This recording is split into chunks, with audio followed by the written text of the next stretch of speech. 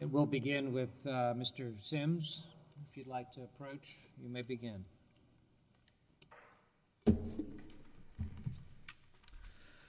Your Honor, let's start with the CBA and the SCA. The Siemens contract, the court was wrong. The SCA incorporates the CBA and vice versa. The SCA has a choice of law clause, the law of the flag, Liberia. Let's start with that. If the plaintiff's suing on the CEA and the CBA, Liberian law controls under many precedents of this court of choice of law.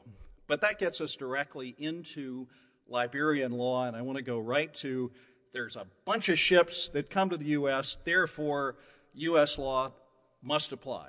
Well, Lauritsen takes that right on, and that is the central problem, the problem of overlooking the law of the flag here, Liberia. And in Lauritsen, at page 22, the law of the forum, which gets the district court to the U.S. law here, Lauritsen says, the doing business, which is enough to warrant service of process, may fall quite short of considerations necessary to bring extraterritorial torts to judgment under our law. Why is that? Because the law of the flag determines the law of the location, and in this case, it was on the ship. And the district court overlooks that too. The district court says, well, the injury was somewhere in the ocean. Okay. And where was the seaman here? On the ship. And what law applies to the ship? Liberian law, Liberian flag. That's where he was injured. That's where Lauritsen says the question begins and it ends, focusing on the law of the flag. Otherwise, the only way you can overcome the law of the flag, of course, is if there is some substantial United States connection that gets us to the law of the United States with this problem. Well, there wasn't, for a lot of reasons, but let's start with the fact that there was never any finding of fact confirming that there was any negligence involved in the United States. Now, that's not this court's test. It is where the injury happened. Well, the injury happened aboard ship, or here's where it probably happened. Where it probably happened was right here. Refer the court to record 5483, which is a nice social media picture of our plaintiff sitting in a bar in a Wenda Gabon in short sleeves, supposedly terrified of mosquitoes, supposedly having had no available anti-malarial medicine. Well, there he is enjoying a nice beer in the bar in Owendo. The injury did not happen in the U.S. The United States has no interest in regulating whether the seaman decides to go in short sleeves in a malaria-infested place to have a nice beer with his friends. Has nothing to do with it. And in fact, there was no factual finding, again, that there was any lack of malarial medicine aboard the ship. In fact, as we came up procedurally to the question, at best, there was a summary judgment argument. There was a material difference of fact about whether there was enough anti-malarial medicine on the ship to take care of the crew. Well, the evidence that EPS presented was that there was ample anti-malarial medicine. And in fact, the plaintiff's own expert said that the plaintiff told him that he got anti-malarial medicine as he was going on his way from Colombia to Gabon. And that's the other thing. Well, why doesn't Colombia have a greater interest here? Why are we talking about Colombian law? You can certainly put anti-malarial medicine on in Colombia. You could certainly put it on in Gabon. But the point is that the fundamental finding of the district court to look to U.S. law is flawed in two respects. First, it runs over this court's controlling test at the place of the injury is what controls. It's not the place of the negligence. But there was no factual finding that there was even any negligence here. Counsel, Okay. can we go back to the law of the flag for a second? So your friends on the other side point to our en banc decision in Coates, where in Coates we say MIS is not a ship owner, and therefore this factor, that is the law of the flag factor, has no specific application to it. So I'm curious, what is your way of reconciling your reliance on the law of the flag, which this is not an unfriendly question. I'm sympathetic to your position. I'm just trying to understand how you reconcile law of the flag, law of the flag, law of the flag with what we said in Coates. Well, what the court said in Coates was there were a number of different ships that Mr. Coates served on. One of them was the United States flag ship. And in fact, the injury happened in the United States. It was a brown water case. And so, no brainer, brown water case. But if you then look at some of the other cases. I'm sorry, I don't mean to interrupt. I just want to pause you because I want to kind of walk through it slowly. So one way we could say Coates was a brown water case, and there's some support in that, the immediately preceding page. So I was reading to you from 1120, and in 1119, Coates has, in this long series of parenthetical citations on the immediately preceding page of how it's talking about the Lawritz-Rhoditis factors, it says distinguishes brown water and blue water cases. So I think that maybe that's fair, but I guess my next question is, have we ever distinguished Coates by saying that only applies in brown water circumstances? I don't know. I'm not saying it's unfair. I'm just asking if we've done it before. I don't know. But when I look at Coates, I say this is a no-brainer. The injury happened in the United States. The court was laboring over, where the defendant's side was trying to say, well, look, there's all these other flags, and the court says, well, I don't know what the other flags were, but here's one. It's the United States, and by the way, you were injured here. But if you look at the Chiazar case, okay, question about whether Nigerian law controls, no brainer. The ships ran into each other in Nigeria. Done. Game over. Or the Critis case, the same thing. Another Nigerian collision. The same thing. Here, you don't even have any U.S. connection. None. No base of operations, so it's not Rhoditis. You have no witnesses here. The plaintiff never even has set foot in the United States. When we had our preliminary injunction hearing, the lower court let him testify remotely, didn't make him come here. Now, if there's not enough U.S. interest to require the plaintiff who brings a case in this court to show up, how can you say that U.S. law can control? Now, the U.S. law that the plaintiff is trying to invoke is the Jones Act. Okay? The Jones Act is only a suit against one's employer. Okay? Well, how did the plaintiff get employed? Through the Siemens contract. That's the only way he gets paid. That's the only way he benefits from the CBA. Siemens contract, Liberian law, again points to that. The plaintiff backs off or drifts, if we remember an opinion that was added to Douglas at the end, drifts from the initial complaint that the EPS is the ship owner pro hoc to, well, no, really the ship owner, we didn't really name the ship owner, whatever. Well, okay, the complaint is what it is, paragraph 3. But Lawritz does not turn on whether or not the ship owner was sued. Lawritz turns on international law, which says that the ship is the land of the flag that it operates under. And so where's the injury? On the ship. Okay? Where is the regulation of the seaman? Liberian. Why did the seamen have to have these articles? Under Liberian law. And when Liberian law is applied, it's very clear that yes, he does have some rights, not the same of the United States, certainly not the same as under the Jones Act, which would give him a jury trial, big difference. which would give him rights through the FELA, because Jones Act incorporates the FELA, all sorts of procedural and damages proof rights of the FELA. So it's different. There is a difference, and it does make a difference. So no finding doesn't even get us to negligence happening in the U.S. So let's look at this place of injury, okay? Even if you're looking at negligence, well, why again, aren't we looking at Columbia? It is in the record. The plaintiff testified. He knows he went to Columbia. There was no cargo even from Savannah to Columbia.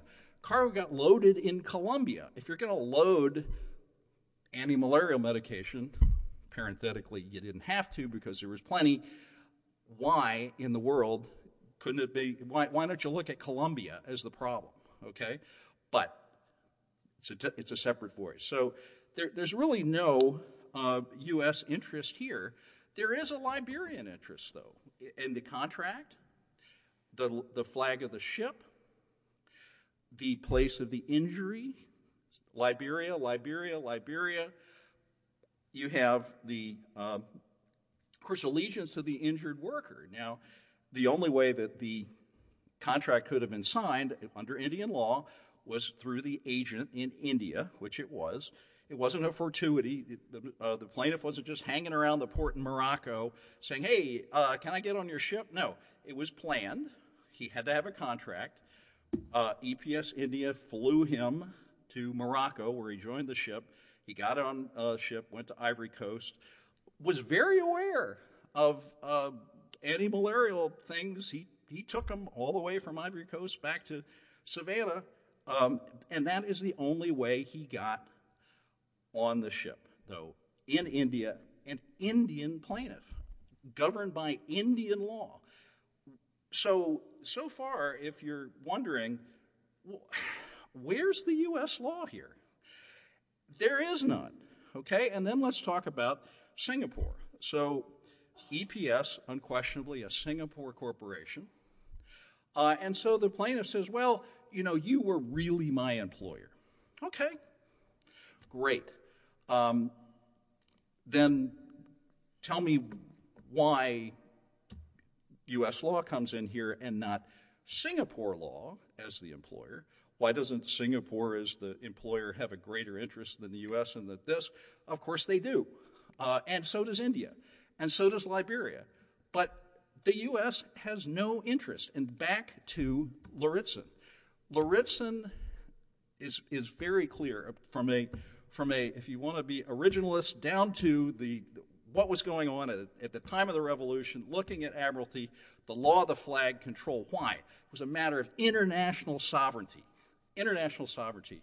And so Lauritsen is very concerned about one country asserting its primacy of law over another country unless there's something overwhelmingly important. For example, if there was a problem with the ship in the port, if it was dumping pollutants in the port, then the U.S. law would apply.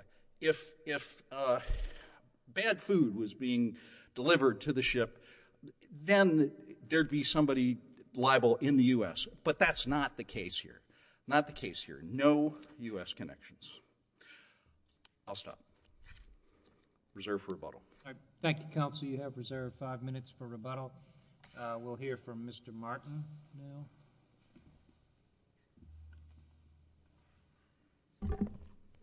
Good morning, members of the court. I'm Richard Martin.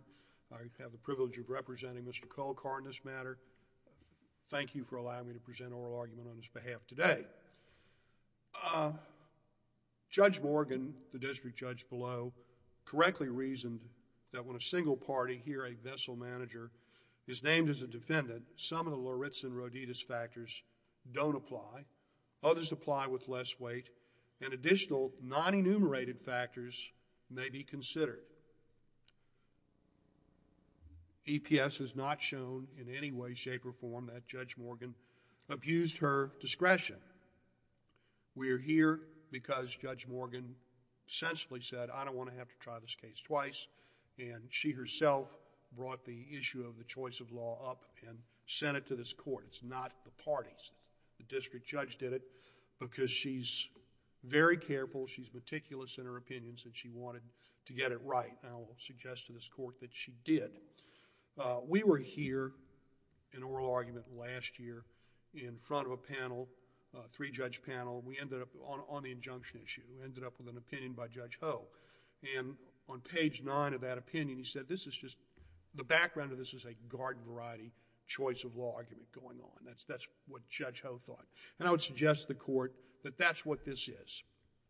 I believe the Jones Act applies. There are good reasons why. And when you look at a choice of law analysis under Lauritsen, the inquiry in a case is under the Jones Act, if it's asserted, is that Lauritsen wants to effectuate the Jones Act's liberal purposes. And that's Roditas. That's what it says. And interestingly enough, in Roditas, the Supreme Court was troubled by situations in which companies attempted to shield themselves from Jones Act liability by setting up shop in foreign countries, all the while making hundreds of port visits to the United States. Does that sound familiar here? To avoid such an outcome, the Supreme Court instructed courts that they must keep in mind the need to effectuate the liberal purposes of the Jones Act. And that is what Judge Morgan has done. Now, before we got here, for a year, all we heard about out of EPS was how Indian law applies. Well, they even sued my client in India. That case has been dismissed with prejudice. So that doesn't exist anymore over there. But only until we were on our march to this court's review of Judge Morgan's opinion about choice of law do we start hearing about Liberia. In fact, while we were before the district court, EPS only mentioned Liberia once in passing when it cited the second Roditas factor. Now, all of a sudden, it's Liberia, Liberia, Liberia, clearly changing horses in the middle of the race. Now, I'm prepared to argue any one of the 8 factors. I think I've set them forth in my brief. One thing I did want to talk about was there's a distinction between the place where an injury is manifest and the place where the negligence occurs causing that injury. And what Judge Morgan did, in her opinion, was distinguish between the two. I can negligently discharge a firearm out that window, and half a mile away it'll hit someone. Place of the injury is on the other side of I-10. But the negligence is here. And clearly, when you look at the Lauritsen-Roditas factors, those are not exclusive. They are illustrative, and clearly there are additional factors that can be considered. And one of the factors that Judge Morgan considered was, where did the negligence occur? We know what happened in Savannah. I've cited it in my brief. For example, one of the exhibits is a May 12, 2017 email from the captain of the ship to EPS. Our malaria medicine for all of 2017 was supposed to have been delivered in Savannah. We still don't have it. That's negligence. And also, what's interesting is when you talk about the case, it's about time periods. It's not about a voyage or a leg of a voyage. My client signed on for 7 months. The medicine that was supposed to be delivered on board, according to that email, was for an entire calendar year. And they needed to have it because their sea chest, their medicine chest, required that medication.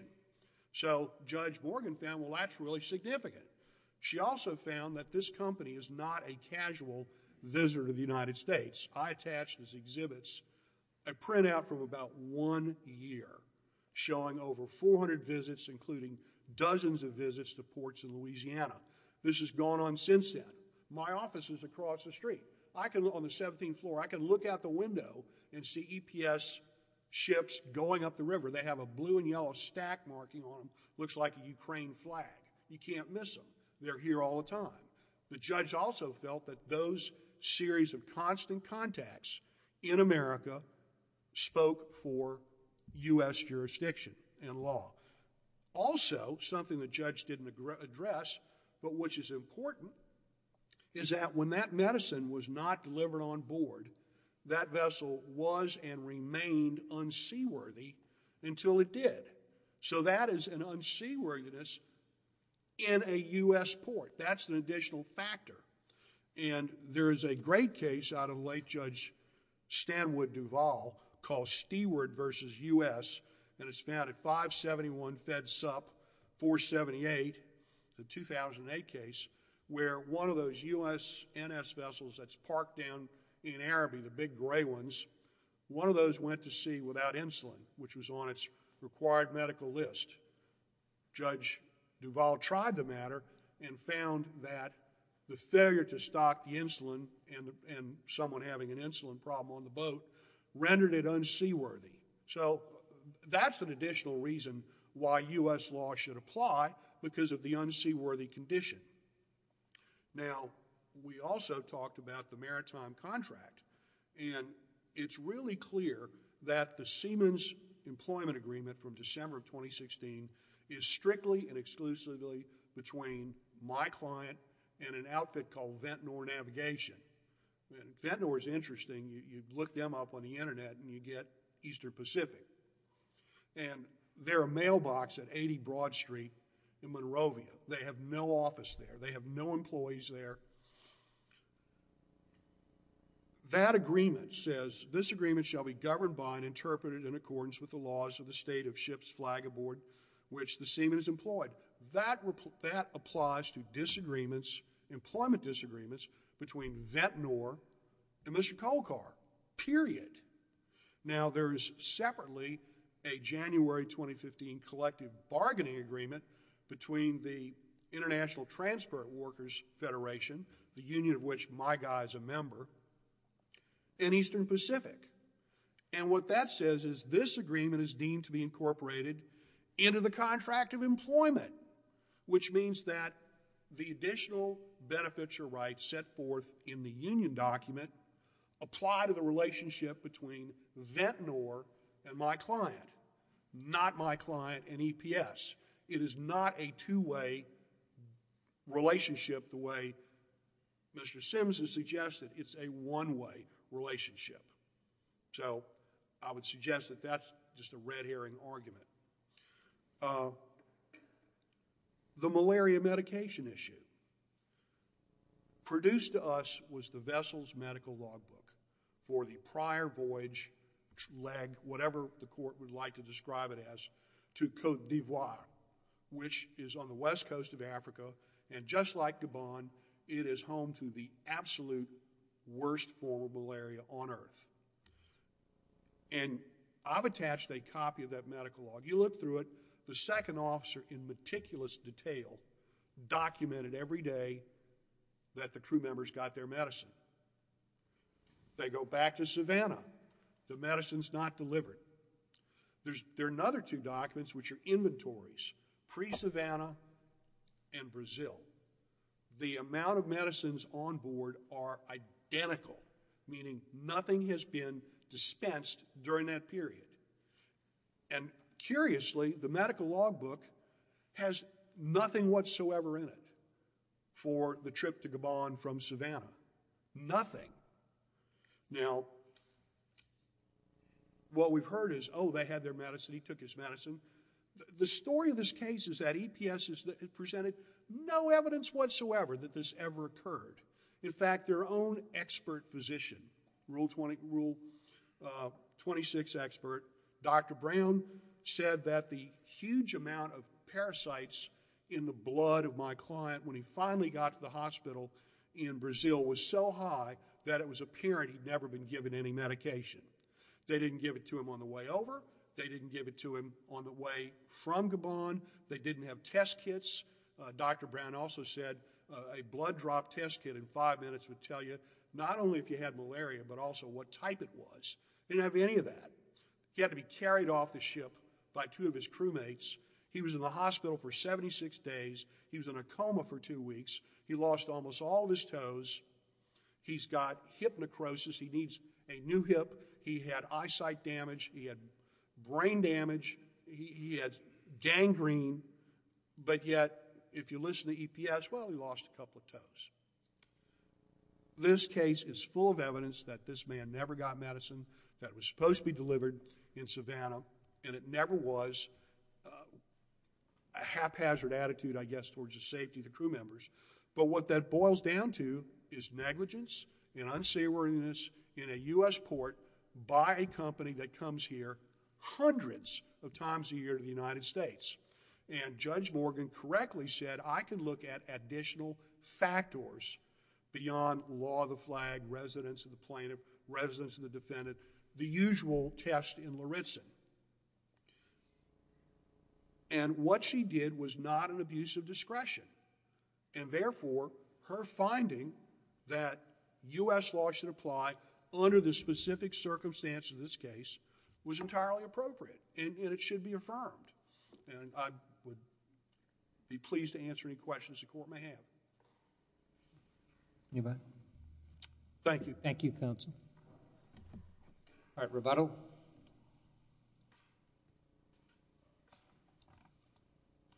Well, you just heard why Lauritsen is critical here, because Lauritsen focuses on the concerns of the ship, the concerns of the crew, the concerns of the flag state for that aboard its jurisdiction, including the question of unseaworthiness. This ship was regulated according to Liberian law, Liberian requirements of meeting the medicine chest. Our expert testified that everything was there. The plaintiff was the only one not to contract malaria, the only one to contract malaria on this voyage. And at the very best, we have a dispute of fact about whether there was negligence in the U.S., but we have no dispute of fact on the question of where the injury occurred. No dispute of fact that our plaintiff was sitting in that bar having a nice beer in short sleeves in the middle of this mosquito-infested place. No dispute about the fact that the injury took place on a Liberian flagship, Liberian soil, Liberian regulated. No dispute of fact about that. This Seward case, well, it's an American flag ship, for Pete's sake. No wonder U.S. law applies. And that's not even opposite. Again, the medicine log, we can argue back and forth on that, but that's not where the district court should have come out saying, oh, well, I believe that there wasn't anti-malarial on the ship, therefore there was negligence, which is not even this court's standard. You can't turn choice of law on that, especially where you go back to Lauritsen and you say, is there an overriding U.S. interest in ignoring the central law of international relations, which says all the way back before the revolution that the law of the flag controls? That is what gives predictability in admiralty law, which is a central principle in admiralty law, a central principle. So Liberian law applies. That's the rebuttal. Okay. Thank you, counsel. Appreciate your arguments today and your briefing in this matter. The case will be considered submitted.